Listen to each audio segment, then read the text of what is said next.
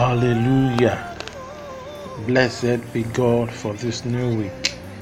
Happy New Week to you all. This is David Sholarin from Zion Dynasty Ministry. This week, the word of the Lord to us is from the book of Isaiah, chapter 51 and verse 3. Isaiah chapter 51 and verse 3. It says, "That for the Lord shall comfort Zion, He will comfort all our waste places, and He will make our wilderness like Eden, and our desert like the garden of the Lord. Joy and gladness shall be found therein, thanksgiving and the voice of melody." The word comfort speaks about relief. It speaks about what, in this sense, it speaks about a recompense. It speaks about God coming into the scene of your life to fight for you. To speak about comfort, God is speaking about vengeance. When He judges the wicked and He establishes His justice on your behalf.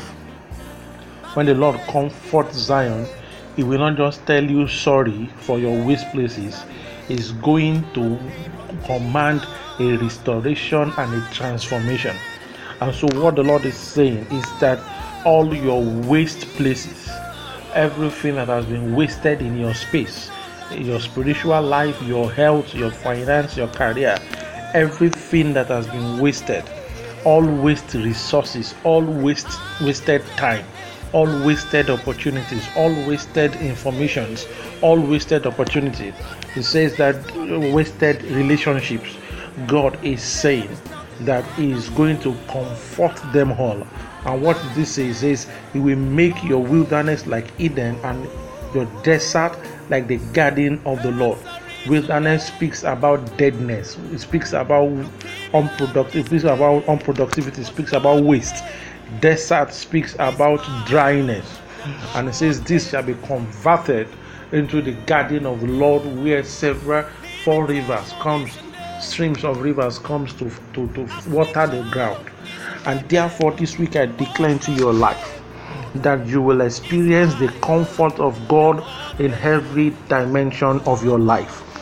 I declare today that the Lord has made your wilderness like Eden. He has made your desert like His own garden.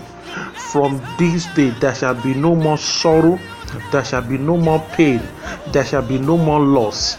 Joy and gladness shall be found in you. Thanksgiving, testimonies, and the voice of melody shall be the regular routine in your life. For God has had mercy on you, and He has shown you favor, and by reason of His favor, you have entered into a new season where everything flourished for your sake. And I declare this is so for you this week. Have a blessed week ahead. Till we meet again next week, this is David Sholarin saying, God bless you.